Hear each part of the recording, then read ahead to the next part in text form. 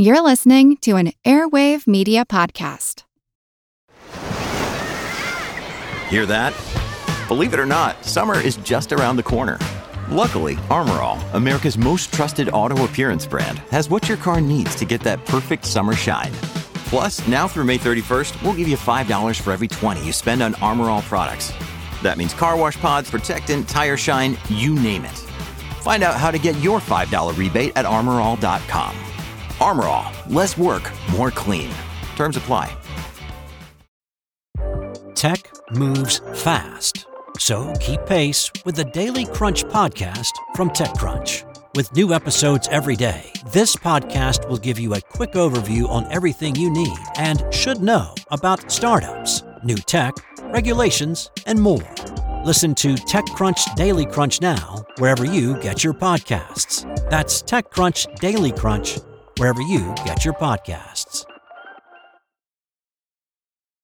When is the last time you were in a power outage? It's been a while, although, we have very active squirrels where I live. So, in fact, the power does go out, but usually only for about an hour. I was in one recently, and it was actually fun. I mean, of course, computers keep working if they're on battery power, but the lights were off all down the block.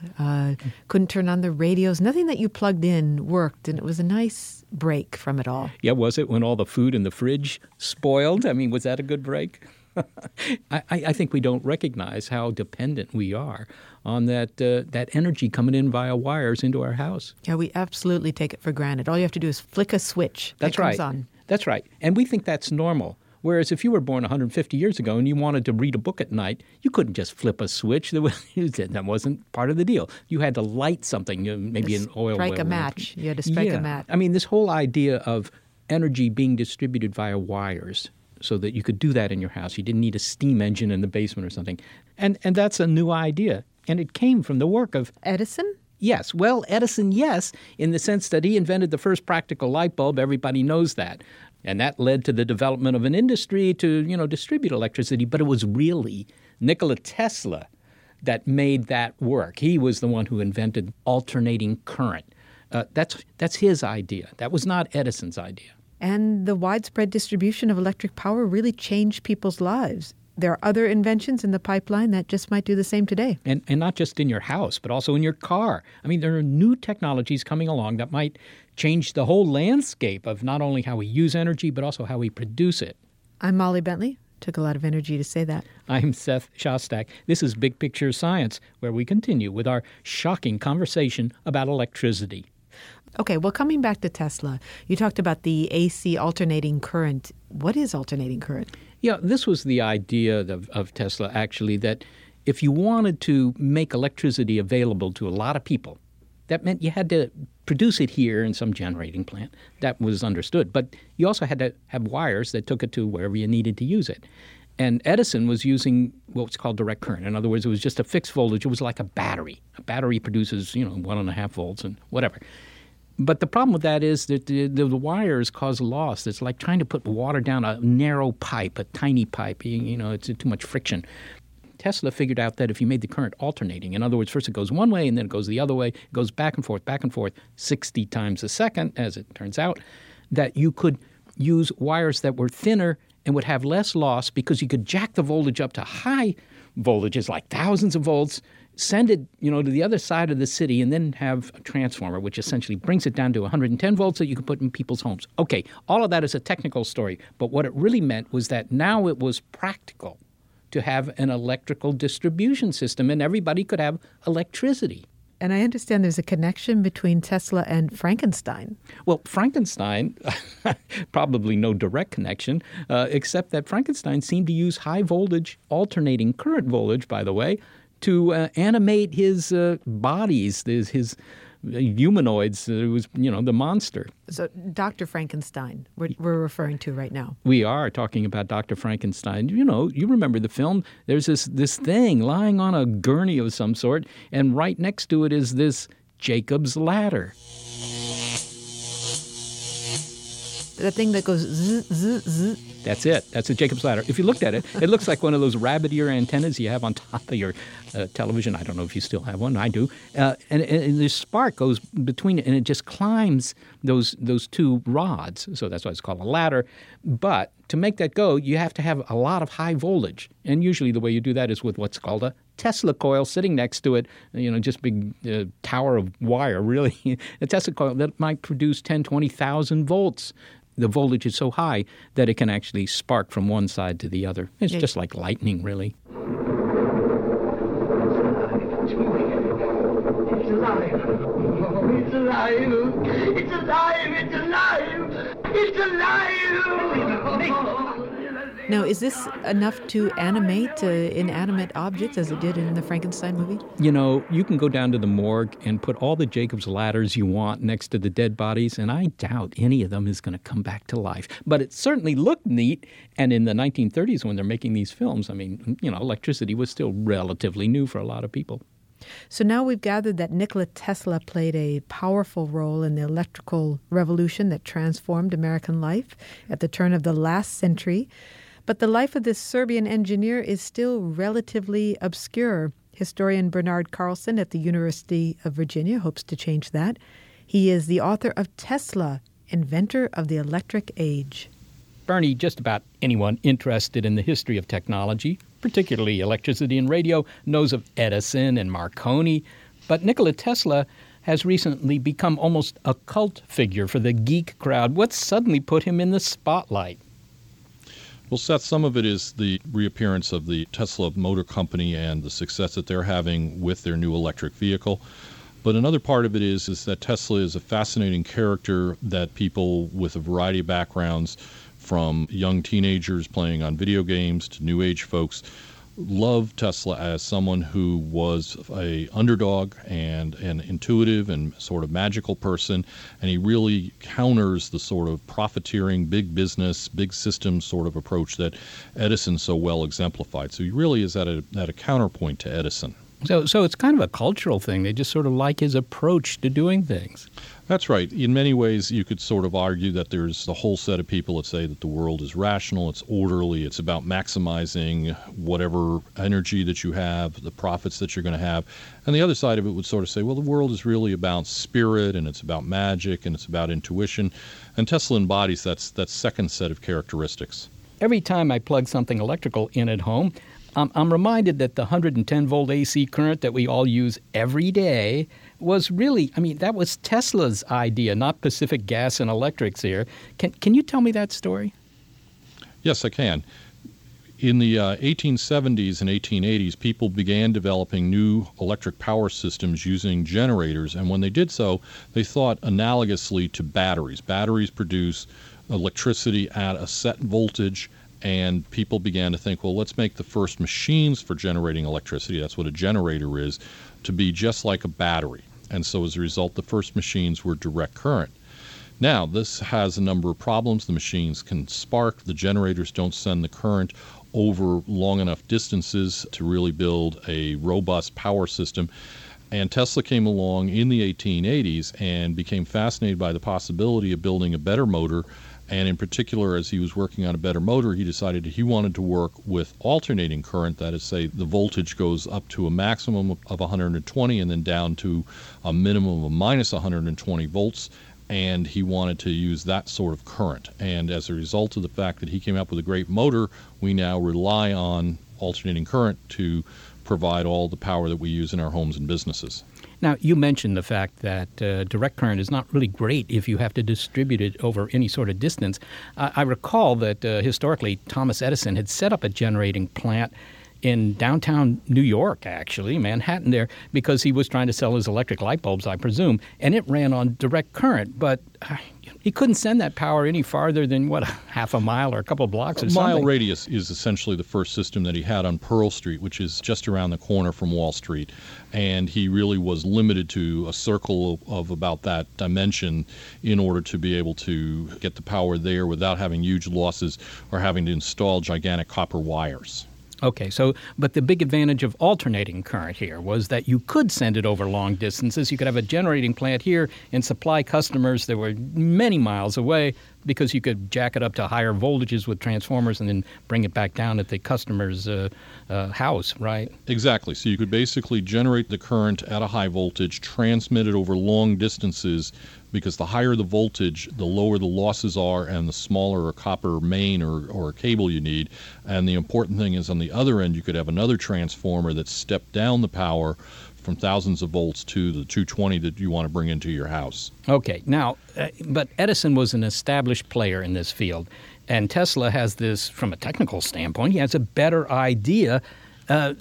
I believe that his breakthrough came with his association with George Westinghouse. How did that happen? How did Tesla get into the game here?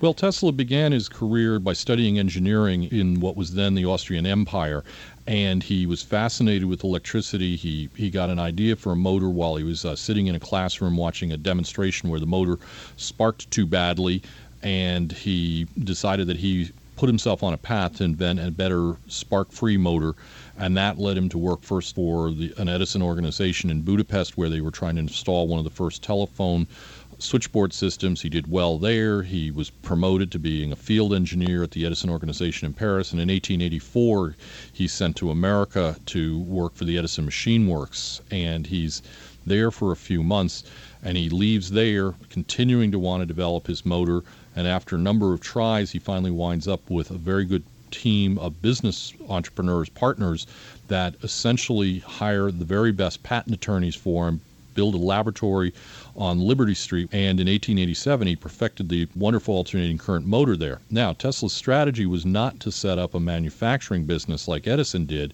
but rather to get really good patents, promote the patents, promote the invention through newspaper stories, through publicity, through demonstrations, and then, when everybody was really excited about it, to sell those patents to the highest bidder.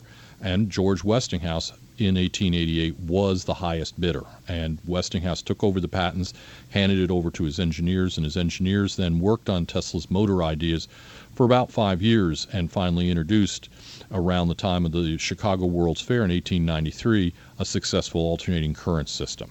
And that system was subsequently installed at Niagara, and that was the first really big demonstration in America of how far and how effectively you could transmit electric power. So that was the triumph there, Niagara Falls, getting power out of the falls and sending it down to Buffalo for factories.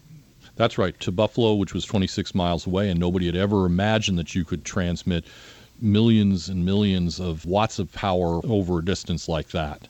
And it really captivated and convinced investors and business people to go on ahead and build bigger electric power stations. So people, instead of building those neighborhood stations that were the kind of pride of Edison that served a neighborhood of about a mile in radius, you could now have an entire system first that would serve a whole city. And then after that, you could even begin to service an entire region or an entire state. Edison didn't sit still for this, did he? I mean, I think there's a film, you might even be able to see it on YouTube, in which he would have demonstrations trying to show that alternating current was dangerous. Well, what happened is Westinghouse was a very successful manufacturer in his own right before he gets involved in electricity. And so George Westinghouse had deep pockets, and he decided that he was the latecomer to the industry. And what Westinghouse would do is he would come in and he would bid on building a new power plant in, say, San Jose, California, and he'd basically decide that he was going to have the business over the long term, so he'd lowball the contract. And this really irritated the living daylights out of the Edison organization because they felt that it was dirty pool. Edison really operated in a kind of a 19th century business sense, which is, if it costs me X to do something, then I will charge you X plus whatever we think is an appropriate profit margin. And here Westinghouse is pricing things in an entirely different way. So from Edison's standpoint, Westinghouse is already behaving badly, and so they decide to go after the Westinghouse organization by challenging the safety of alternating current, which indeed it does work at higher voltages, and unless you have really good insulation and your entire system is designed carefully, you can electrocute people, and indeed people did accidentally get electrocuted in big cities where they were installing the first alternating current systems. So the Edison company does decide that they're going to go on this sort of smear campaign against the Westinghouse company, and one of the things that they do is they will electrocute animals to demonstrate the dangers of alternating current. Yeah, I think they took out an elephant. No. Fact alert. No elephants were killed. The elephant was actually killed at Coney Island. It was a very old elephant that had been in the circus for, 20 years, named Topsy, and Topsy was getting to be very violent, and the Edison Company had nothing to do with actually electrocuting the elephant. In fact, the battle occurrence was well over in 1903 when Topsy was put down. And I must emphasize that is one of those great urban myths that I get questions about all the time. No power to the pachyderms. Well, I'm actually kind of pleased to hear that. Yes. Bernie, what eventually happened to Tesla? Because most of these great steps forward were done in a very brief interval in his life. Yes, he really had an incredible 10 years. From 1884, he arrives penniless as basically an unknown engineer in New York City. And by 1894, he's the toast of the town. He's dining in Delmonico's. He's turning up on the front page of the major newspapers of the time. He's receiving honorary degrees. By 1904, he's basically had a nervous breakdown. His whole idea about wireless power has failed, and the rest of his life is actually very sad. But in those 20 years, he did an amazing number of things, such as alternating current, or the wireless power, or indeed a radio-controlled boat that was truly remarkable. Well, finally, as you know, there's an electric automobile company here in the Silicon Valley called Tesla Motors. You going to buy one of these? I am hoping that the royalties from my book will allow me to live the life of leisure that I dream of. So I fear that I, as a poor college professor, am not necessarily in the position to afford a $60,000 to $70,000, at least the sports car version. So I'm counting on the next version, the 2G version, which is supposed to be more aimed at the middle class. And it is a very exciting development because I think this is a company that has very astutely understood why people are excited about electric vehicles, and because Tesla had no family, had no company, that it was a long-lived company that was continuing to use his name. The Tesla motor entrepreneurs appropriated the name of this great inventor and did so, I think, quite wisely to signal that they're going to do something high-tech, something revolutionary, something visionary. And I think that that's one of the reasons why the company is doing so well. Bernie Carlson, thank you so very much for speaking with us today. It's been my pleasure. Thank you. W. Bernard Carlson is a historian. He's a professor of science, technology, and society at the University of Virginia, and he is the author of Tesla, Inventor of the Electric Age.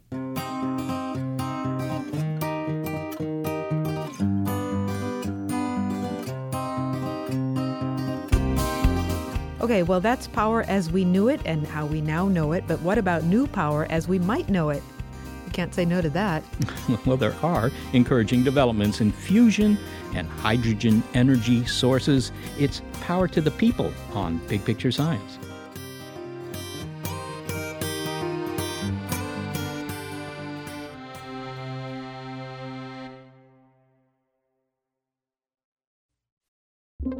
With Wired Science, you can geek out all you want. It's a podcast for anyone obsessed with math, science, space, biology, or technology. And it provides in-depth coverage on current news and discoveries. From strange diseases that turn your tongue fuzzy to tech that'll help crops grow from space. New episodes are released nearly every day, and they're typically under 10 minutes, so you can easily make them a part of your daily routine. Listen in the morning while you're getting ready, or during lunch while you check NASA's astronomy picture of the day. Check out Wired Science now, wherever you get your podcasts. That's Wired Science, wherever you get your podcasts. Okay, Tesla and Edison got the ball rolling as far as moving electricity from point A to point B, or to points B, C, and D, and E, and so forth. We're facing the challenge today of creating new technologies for generating electricity, and one of the new technologies is an old one. It's fusion. We talked about how you get the electricity from the generating plant to the people, but fusion technology is a new way of making the generating plant. Instead of burning hydrocarbons, let's turn hydrogen, which is, after all, in water, and turn it into helium, which is in balloons. and we get a lot of energy out. That's what the sun does, is make all this helium. One of the things that the sun does, That's right? that's what makes the sun shine, is fusion, yes. Well, it sounds like a great idea, fusion technology. Why hasn't it come about? Yeah, well, the problem here is that if you want a power source like the sun, you have to actually mimic what happens inside the sun. And when you go right into the center of the sun, which is where the fusion takes place, you've got extraordinarily high pressures and high temperatures. And it's producing those high temperatures and high pressures in a generating plant or in a laboratory to prove that it works. That's the problem. How do you do that? You squeeze all this gas down, but it's so hot and it's got so much pressure, you can't just put it in a bottle. It's a hard thing to do. And not long ago, you visited one of these facilities, the National Ignition Facility in Livermore, California. I did, the NIF. And was it nifty? Actually, it was quite nifty because it got this huge phalanx of lasers, and they're aiming these lasers all onto this little tiny BB-sized piece of material, which has some hydrogen in it, and they're trying to turn some of that hydrogen into helium. Now, I've read that fusion technology is not quite ready for prime time. So for an update on the situation there, I spoke with physicist Michael Dunn, and he's the program director of the Laser Fusion Energy Project at the National Ignition Facility. His job, make fusion technology not just a laboratory experiment, which is what it has been, but a practical device. Okay. And again, just a reminder of what fusion is. Yes, so fusion is the process that powers the sun and all the stars.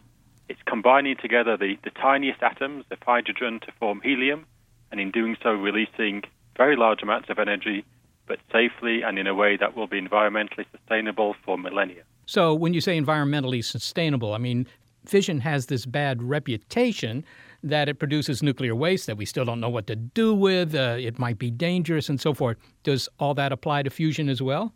So this is where fusion really shines out. First of all, there's limited sources of uranium or fossil fuels in the world, whereas for fusion, you only need literally a drop of fuel per person per year. And so you can sustain that for probably millions of years. And the waste product is primarily helium gas. And so you don't have the long-lived radioactive waste problems that you have for fission. Now, Mike, in nature, fusion is as common as carbuncles, as you've mentioned. It's the energy source for stars. But stars can heat their centers to millions of degrees and keep that gas in there with gravity.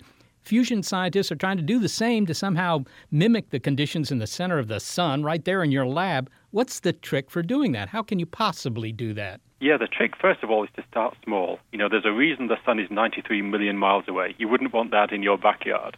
But if you can produce a miniature sun that can use the same process and produce lots of energy, then you have a power source. Now, you can't use gravity like the sun does if you've got a tiny amount of fuel. So you've got to find another way. And there's really two ways that our society is looking at to get there.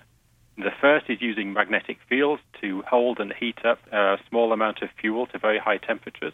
And the second is using high-power lasers, some of the largest lasers in the world, to compress and heat that tiny amount of fuel to the same kind of conditions that you would get in the center of the sun. So that's what you've got. You've got a whole bunch of lasers. We do indeed. We have, in fact, the largest laser in the world by some margin, probably a factor of 50 or 100 bigger than anything else in the world. Well, I've actually seen it. It was in a building, as I recall, something like 3 football fields long. Right. Quite an impressive piece of equipment. All these lasers are aimed at a small speck of material that contains some hydrogen, presumably. How often do you fire those lasers? So the lasers fire once every few hours or so. It's a research facility to figure out how do you make a laser that size operate effectively and reliably, and how can you use it to heat up those tiny specks of hydrogen gas to very high temperatures? If this were a commercial power plant, then there's a difference. Right there, it would operate more like an engine. Think about your car engine sitting at the light. It revolves around about 1,000 times a minute, a few times a second. And we'd need to do the same with fusion, but rather than a few hundred horsepower, you would have a few million horsepower engine. So you would be firing the lasers more than once a second, or? We would, typically about 10 times a second, and injecting the fuel. It is very similar to an engine. We inject the fuel. In our case, the fuel is small BB-sized pellets of hydrogen. We then compress the fuel with a piston. In our case, the piston isn't a mechanical piston, it's a laser. The fuel ignites and gives off energy. and we exhaust and cycle around again for the next time. If you do that 10 times a second, you get off enough power to heat and power a city the size of San Francisco. So you've been doing this in an experimental mode. That's a research facility where you are. You fire the lasers, some of the hydrogen eventually fuses into helium, and you get energy out. But of course, you put energy in, firing the lasers. So how much do you get out compared to what you put in? Right, so here's the big issue. People have been doing fusion research for many years, about 50, 60 years or so. And through all that time, the amount of energy that comes out has always been less than the energy that goes into the system. And so the National Ignition Facility, the NIF facility, the laser that you mentioned, is the first system ever built that has the potential to get more energy out than in. And by some margin, by a margin that would be at the level needed for a full-scale power plant. Well, until then, it sounds like Las Vegas, right? Right. You put more in the slot machine than you get out. What's the time scale you think for, I guess you call it breaking even, where you get as much energy out as you put in? So we had hoped to be there about this time last year. Now, it turns out we didn't quite get there. We started off about a factor of 50 or 100 away from where we needed to be. And over the course of those 3 years, we got to within a factor of about 2 of where we need to be. But we still have to jump that final factor of 2. All right. Well, it sounds like you're upbeat. Now, I read a recent article in Science News that was kind of down on fusion, which said that despite the computer simulations predicting this break-even energy point, it hadn't happened, and it might be a very long way off. What's the problem?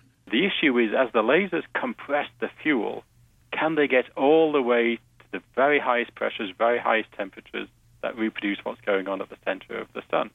Now, it turns out that as you compress this fuel, getting to higher and higher densities, higher and higher pressures, at the very last moment, the fuel distorts, so releases the pressure. And the trick, the objective of the NIF, the tuning of the engine that we're going through, is to make sure the lasers are pointed at exactly the right place and the tiny fuel pellet is made as round as possible to prevent that distortion from disrupting the ignition, disrupting the fusion burn. And so we have high expectations that we will get there in the not-too-distant future, although, of course, it's almost impossible to predict exactly when. Well, let me see if I understand this. You're aiming these lasers at this little BB-sized pellet, and the idea was that, when you did that, you put a lot of energy, a lot of pressure on that pellet. It's going to implode, compressing the hydrogen gas in there, heating it up, and so forth, producing fusion, but that, in fact, the BB is kind of behaving like a balloon. When you squeeze it, bits of it come shooting out someplace you didn't expect. That's right. That's a good analogy. And, we get a huge amount of fusion out, world record levels of fusion, but not yet so much that the amount of energy that comes out is more than the laser delivers. And that is the challenge. Is this a tractable problem with the current approach? Phalanxes of lasers all aimed at a small speck of material, or do you think you'll need a completely new approach? We think it is. We think this is good enough. And, as you can imagine, with a very large-scale program, we've been reviewed many, many times by the national academies and many other people. And the unanimous view of those review committees is that the NIF facility is capable of getting to this point. It's just difficult to predict exactly on what timescale. Will it take a few more months, a few more years?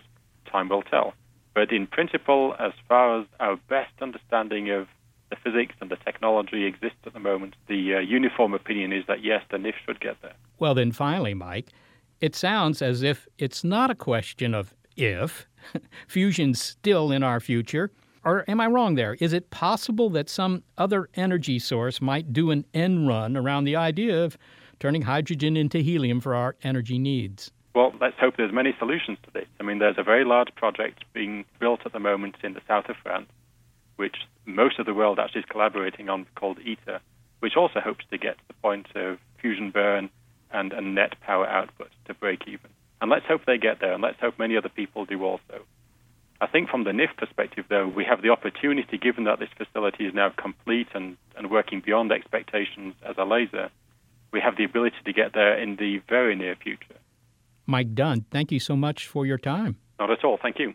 Michael Dunn is a physicist, and he is the program director of Laser Fusion Energy at the National Ignition Facility at Lawrence Livermore National Laboratory. So it may be that a few years down the road, fusion is the way we're going to produce the electric energy that goes down the wires and comes into your home and, runs everything in your house. So does that solve all our problems then if we have fusion technology? Well, not all of them. Consider your car. If you have an electric car, of course, fusion will be indeed providing the fuel for that, if you will. But suppose you have a long-distance truck. You can't recharge it all the time every 100 miles or 300 miles, whatever it is. You still might want to have some sort of fuel source for portable devices like cars and trucks and trains. So you need a long-distance fuel or a long-distance energy source, maybe in the same way that Nikola Tesla provided us with a long-distance current. AC current allowed us to send energy long distances, and now we need the equivalent when it comes to our automobiles. Yes, indeed. And we have that now. I mean, we have a big infrastructure for distributing gasoline and natural gas. And in the old days, you'd run a lot of this stuff on coal. Okay. But in the future, there may be another possibility. I met up with Tom Baker in a parking lot to talk about cars of the future. He's a chemist, and he's the director of the Center for Catalysis Research. Catalysis is? Catalysis. Well, that's when you use some sort of compound to facilitate the chemical reaction of some other compounds. He's the director of the Center for Catalysis Research and Innovation at the University of Ottawa. Well, Tom, we're standing in a parking lot right now. What's the fuel system behind most of the cars in this parking lot right now as we stand here? Gasoline. Okay. Now, let's say we jump ahead, 50 years, 100 years. What will be operating these cars? Not these cars, but cars in the future. Well, I think that's going to depend on their usage of the car. But for cars that are going to be driven long distances, I believe they will be operating on hydrogen fuel. Okay, so you see hydrogen as the fuel of the future. Absolutely. And what is the source of this hydrogen? The only source of hydrogen that is going to make sense for the future is if we can make it from sunlight and water. And what is it about hydrogen in particular that is such an attractive fuel source for you? It has a very high energy density, and it's also a renewable fuel. So it gives us the opportunity then to be able to use the fuel and regenerate the fuel, and so we're not using up or exhausting a natural resource. The sun is shining down on us right now. That's a renewable fuel, or it's an infinite fuel supply, energy source. Why not the sun? Well, it is using the sun. Because you're using the sun to make the hydrogen from the water, you are essentially using the sun as your energy source. And when you use the water to split to make the hydrogen, when you use it in the fuel cell, you run it backwards. You use the hydrogen, combine it with air, and make the water back again. So you're not actually consuming the water, only the sunlight. Now, water, you said, is the source of the hydrogen. Water is H2O, so you have two hydrogen atoms, and you have oxygen. Yeah, that's right. I have the two in the right place. But the trick is that you have to separate the two, and that's not easy to do. If anyone's looked at a glass of water, how do you get in there and separate the hydrogen from the oxygen? It's really a good question, and it's part of the reason that we can't do this today. So the two big questions are getting the right catalyst for actually doing the so-called water splitting reaction, and then, as you say, doing the separation of the two gases in order that we can use the one as our fuel. And is the idea that separation might happen in the car, or where would this happen? You'd put the water into your car, and then you'd have the mechanism to separate it there, or you separate it outside your vehicle, so you have a big tank of hydrogen. Where does it occur? Well, this really depends on how you want to use the hydrogen in the vehicle. So if you're just going to use a pressurized tank of hydrogen on your car, then yes, you do have to create that infrastructure for moving the hydrogen around the country into your service station. The approach that we and others are taking is to use a chemical hydride where the hydrogen is only produced at the source of the fuel cell on the vehicle. So the chemical hydride is moved around as the chemical, and the hydrogen is only used in the plant to regenerate the fuel. Okay, chemical hydrides, and what are those? Well, a chemical hydride is just a compound that contains the hydrogen that you're going to need for your vehicle. So taking a simple example of something like formic acid, which is HCO2H, in that particular example, you would use a catalyst to turn it into CO2 and hydrogen and use the hydrogen in your car. What is that example? A solid form of hydrogen? Well, we would like it to be a liquid so that it resembles the gasoline that we use nowadays, so that we could drop it into the existing fueling infrastructure. Okay, so if we could use hydrogen directly on the car, that would be the ideal example. Mm-hmm. But that's harder to do. We don't know how we would use oxygen or water on your car to actually generate the hydrogen to use as your fuel and the oxygen at the same time. If we have a liquid fuel that just has a lot of hydrogen in it, and we use a catalyst to bring that hydrogen out on the car, we feel that would be a safer alternative and also would take less volume on your car in order to store the same amount of energy. Now, there are a number of people now getting into their cars and driving away. They're using an internal combustion engine. Would this be a different kind of engine with a hydrogen car? That's correct. It's a fuel cell engine which works on an electrochemical principle and is much more efficient than the internal combustion engine. Well, Tom, this sounds wonderful. Hydrogen sounds like it could be the fuel of the future. But when will this technology be perfected? What will it take? What's the big challenge? Well, I think the first market that we'll see penetration in is really for the long-haul transportation. Right now, as you still have some low prices in things like natural gas, the motivation to going to hydrogen is still going to take some time. So when you talk about a long-haul vehicle, you mean trucks and things like that? That's right. Yeah, because trucks are what really makes sense for this technology, because you can avoid the CO2 that they're making as they move the goods around North America, and we don't have the train infrastructure to move the freight that they do in some other countries. So we can move a certain amount of freight on trains, but because we need to use trucks, this would be a good place to introduce this technology first. Okay, and the benefits are you don't have the pollutants, it's a renewable energy source? Exactly. This would be a renewable fuel versus what we do now. Tom Baker, thank you so much for speaking with us. Thank you very much, Molly. Tom Baker is a chemist, and he's the director of the Center for Catalysis Research and Innovation at the University of Ottawa.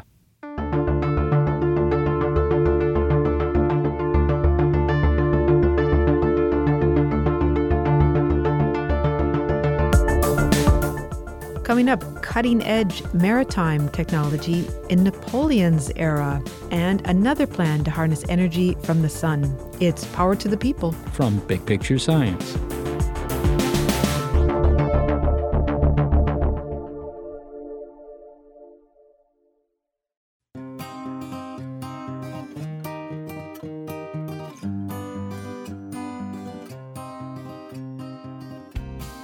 Well, hydrogen-fueled cars may be the way we tool down the highway someday. And when we don't need to produce portable power, perhaps fusion energy could be the future. But I got to say that there's another technology that I figure has a good shot for being the power source of the 21st century.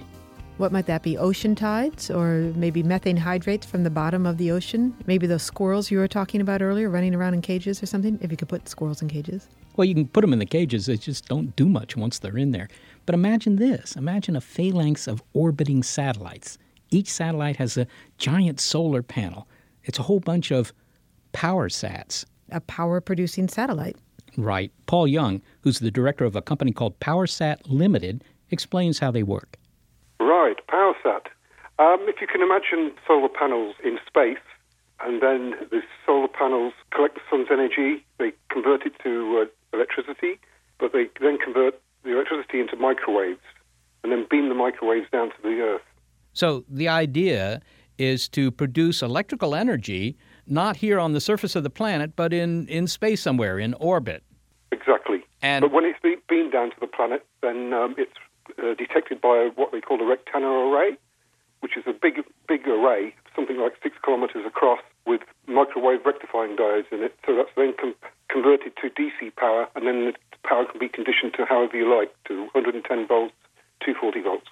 Okay, so in other words, you replace all the power-generating plants on Earth. I mean, if you had enough of these things, you replace all the power-generating plants on Earth with these power sats, and so you don't have trainloads of coal going to the power plant that you have to burn. Exactly. So you've got your infrastructure in space, which will cost about the same as a nuclear power plant, about $6 billion. Then you don't have the revenue sink of having to transport all your fuel, and then you also don't have the problem of getting rid of your waste, whether it be nuclear or ash. So no waste, and since it's in space and it's solar powered, there are no emissions and no greenhouse gases? No. So in other words, you've generated this energy in space from sunlight. By converting sunlight into electricity, then you convert that electricity into microwave radiation. I mean, it's just a radio wave, really. You beam it down, and this beam is such low density that even birds flying through the beam, they're not going to get cooked. You can't get a bird sandwich out of this. I'm afraid you can't. Much as I like duck, you can't get that, no. Well, this sounds like a great idea. I mean, can you get a lot of energy this way? I mean, how much energy can you get? Depends on the size of your array. The way we've been looking at it is we have lots of small satellites, tens of meters across, and then we use that as a trial first, then we send the next one up and the next one and the next one, and they all synchronize together, so they fly in a constellation, much like the constellation satellites that already exist. PowerSats sound to me like the answer to the, all the problems around producing energy here. No emissions, no fuel, no fossil fuel problems such as, the politics associated with buying oil or coal or stuff like that. I mean, this just sounds ideal. Why is it not up there now? Well, a couple of things. I think some people in government think it's science fiction, whereas not. All the technology, we've already got it here. The other thing is, of course, political motivation. If we could do this worldwide in cooperation with all governments, we could have strings of these things orbiting, geostationary orbit, and we could supply the world's power easily. What about the cost? So you've indicated that you could build one of these things at a cost comparable to generating capability here on the Earth. Is cost not an issue? Yes, it is, and that is probably the main reason why it hasn't really taken off, but it's the politics as well. So when are we going to have PowerSats orbiting over our heads? Well, in our initial plan, we're going to make it for 2015, but I'd say, we're a good 7 to 10 years away, unfortunately. 7 to 10 years is, that might be long for you to wait or for an individual, but, in terms of overall paradigm shifts and how we produce energy, it doesn't sound that long to me. No, it's not. I mean, it takes about the same time as it takes to build a nuclear plant. Paul Young, thank you so much for talking with us. You're welcome. Thank you. Paul Young is the director of PowerSat Limited in the UK. So, Seth, is this a blue sky? I mean, it'd be really blue sky since it's out in orbit. A blue sky idea, or do you think that it'll actually come to fruition? Well, as Paul said, all the technology has been developed. It's all for real. And it's just a matter of getting the political will to do it and also the money, because there's a big capital cost. But once you built the thing, it doesn't cost much to run it. Oh, so it's just limited by political will and money. That's all. That's it, yeah. No severe constraints anywhere. All right, well, we've been talking about a lot of cutting-edge power technology, but there was a time when cutting-edge technology was found here. About 2 centuries ago, steamships were changing the world. Suddenly, international trade was growing quickly, economies were expanding, and ships were crashing into coastlines. Now, Napoleon, who was busying himself trying to build a French empire, realized how much his plans on that empire depended on safety at sea. So he recruited a brilliant young French scientist, Augustin Fresnel, to help out with a better lighthouse. Let me start by one of the common misapprehensions about lighthouses, which is that if people think of them as a piece of engineering, they often think about the towers as somehow sort of difficult to build. But in fact, what's really amazing about the lighthouses are not so much the towers themselves, but these lenses that you find in them, which were some of the most challenging pieces of technology to make in the 19th century and really sort of transformed what a lighthouse was. Historian Teresa Levitt shares the tale of how these remarkable new lenses were designed and built in her book, A Short Bright Flash, Augustin Fresnel and the Birth of the Modern Lighthouse. Teresa, what are the earliest lighthouses that we know about? Well, there actually are 2 lighthouses among the 7 wonders of the ancient world. There's the Pharos of Alexandria, which is often thought of as the first lighthouse. And then actually the Colossus of Rhodes was supposed to be a lighthouse too. But in fact, what these lighthouses were, usually these ancient lighthouses usually functioned essentially as harbor lights. So they would be used to mark the entrances to ports. And that's more or less what nearly all lighthouses were up until the 19th century.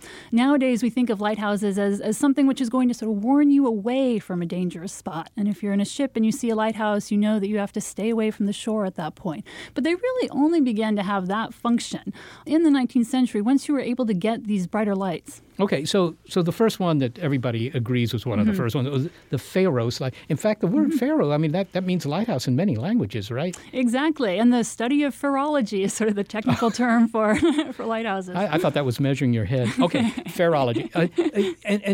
When you say Pharos, it was right off the harbor there in Alexandria in Egypt, but it has nothing to do with the Pharaohs. It was just, the name of the island or something? Yes, that's right. Okay, so lighthouses are invented 2,300 years ago, whatever.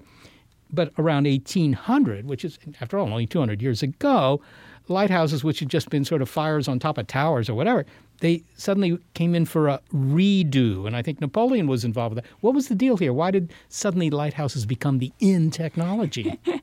Well, Napoleon did have a hand in it. So right at the moment when he has this expanding power and he's conquered more or less all of continental Europe, he comes up with the idea that he's going to have this lighthouse commission, which is going to, I think his phrase is, sort of improve lighthouses in the entirety of his empire. And he has the idea that he wants to make this scientific. He wants to make this technical. And so he brings together a commission which is composed not only of Navy men and government officials, but also some of the best scientists of the day. And one of them uses this as an opportunity to sort of bring in a young physicist that he's mentoring. And once the physicist gets involved, he sort of recognizes an optical trick that could vastly improve what's going on. Well, wait a minute here. Was there a problem for the sailors in that the lighthouses were just not visible far enough away? What was the fundamental problem that needed to be solved? Well, this was the problem. So usually in the sort of cutting-edge technology at the turn of the 19th century, it usually involved having an oil lamp, and then you could try putting a mirror behind it to try to reflect the light behind it and would shine it out. And the claim was that this could produce a light that you could see from 10 miles, some even claimed up to 12, even 15 miles away. But the truth of the matter is usually these lighthouses could be seen from about 5 to 7 miles away. And the problem is that's really not far enough. Okay, so Napoleon decides he wants to build an improved lighthouse. He has to have a brighter light. He brings in this young physicist, Augustin Fresnel. Yes. Tell me something about Fresnel. I mean, was he an imposing kind of guy? Fresnel, he's like a classic in some ways, I think like a romantic, tragic figure in some ways. I mean, he's this young man. You can tell from his letters home, he's just sort of burning with ambition. He spends his time sort of dreaming of new scientific theories, and he actually comes up with some startlingly original ones. But he's completely outside of the sort of normal scientific circles in Paris. But he's able to find one person who's willing to listen to him. And this person does happen to be one of the members of this Lighthouse Commission. So he decides that he wants to bring Fresnel to Paris so that they can work together a little bit better. And the lighthouse work becomes a way then to do this. I'm going to go into the technology just a little bit. Great. Well, I'm always interested in the technology. So they had lighthouses that consisted of a light source, whether it was an oil lamp or coal or a fire or whatever, eventually electric lamps. And they want to make that brighter so they could put a mirror behind it. That might make it brighter.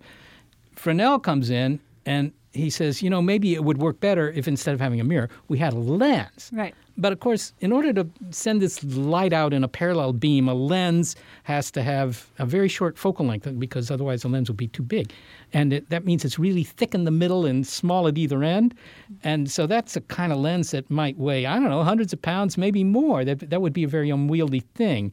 So Fresnel comes up with a solution to that, right? He does. I mean, the problem, for one thing, these lenses would be impossible to build. They'd be way too thick and, they'd lose a lot of light that was going through them. And then they would be so heavy that they wouldn't be able to turn around, which is what, revolving lighthouses are supposed to do. So the trick is you somehow have to lose all of that bulk.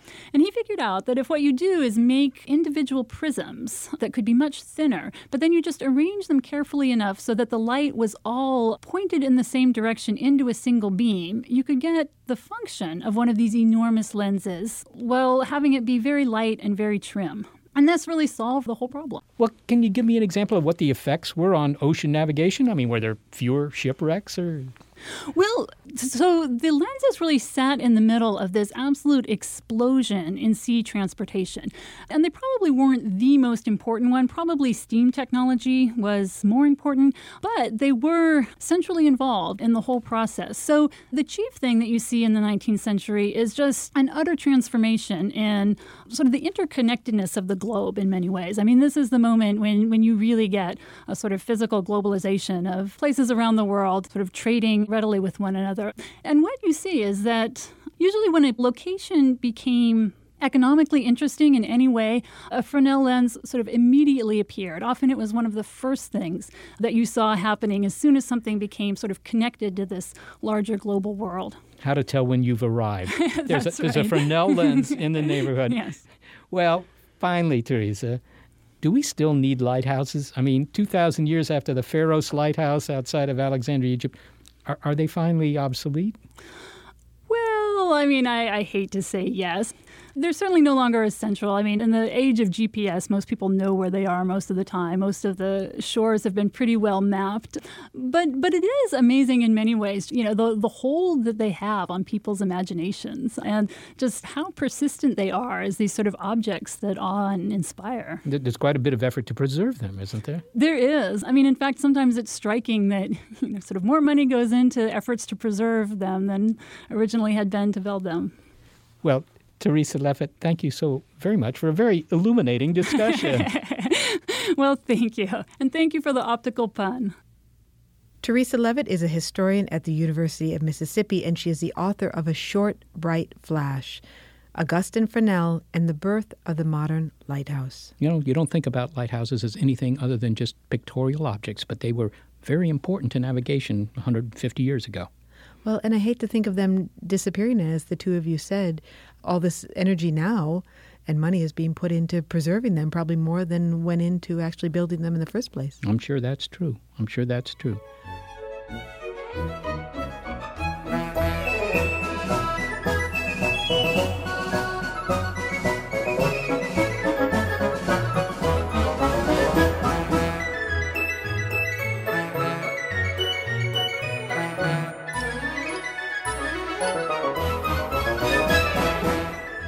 Well, one thing we're certain about on the subject of power, Big Picture Science is powered by our production team, Gary Niederhoff and Barbara Vance. Also support from Rena Shulsky-David and Sammy David and the NASA Astrobiology Institute.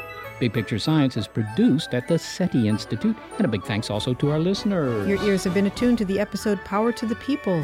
You can find more Big Picture Science on iTunes and through the link on our website. And while you're online, you might just find and download our Big Picture Science app. You'll find it on iTunes, Android, and Windows 8. And if you're a podcast listener, but you prefer over-the-air radio because, after all, it uses a bunch of technology developed by Nikola Tesla, well, check out the listing on our website of radio stations that carry the program. And if your local station is not on that list, consider letting them know you like the show.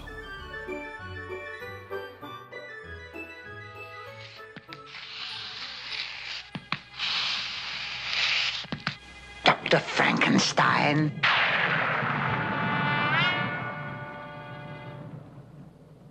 Frankenstein. You're putting me on. No, it's pronounced Frankenstein. You must be Igor. No, it's pronounced Igor. But they told me it was Igor. Well, they were wrong then, weren't they?